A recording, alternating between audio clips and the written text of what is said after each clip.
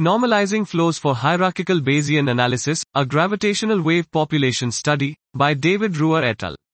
We propose parameterizing the population distribution of the gravitational wave population modeling framework, hierarchical Bayesian analysis, with a normalizing flow.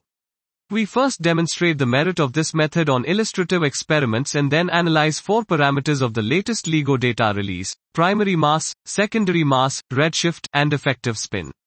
Our results show that despite the small and notoriously noisy dataset, the posterior predictive distributions, assuming a prior over the parameters of the floor, of the observed gravitational wave population recover structure that agrees with robust previous phenomenological modeling results while being less susceptible to biases introduced by less flexible distribution models. Therefore, the method forms a promising flexible, reliable replacement for population inference distributions, even when data is highly noisy. This was Normalizing Flows for Hierarchical Bayesian Analysis, a Gravitational Wave Population Study, by David Ruhr et al.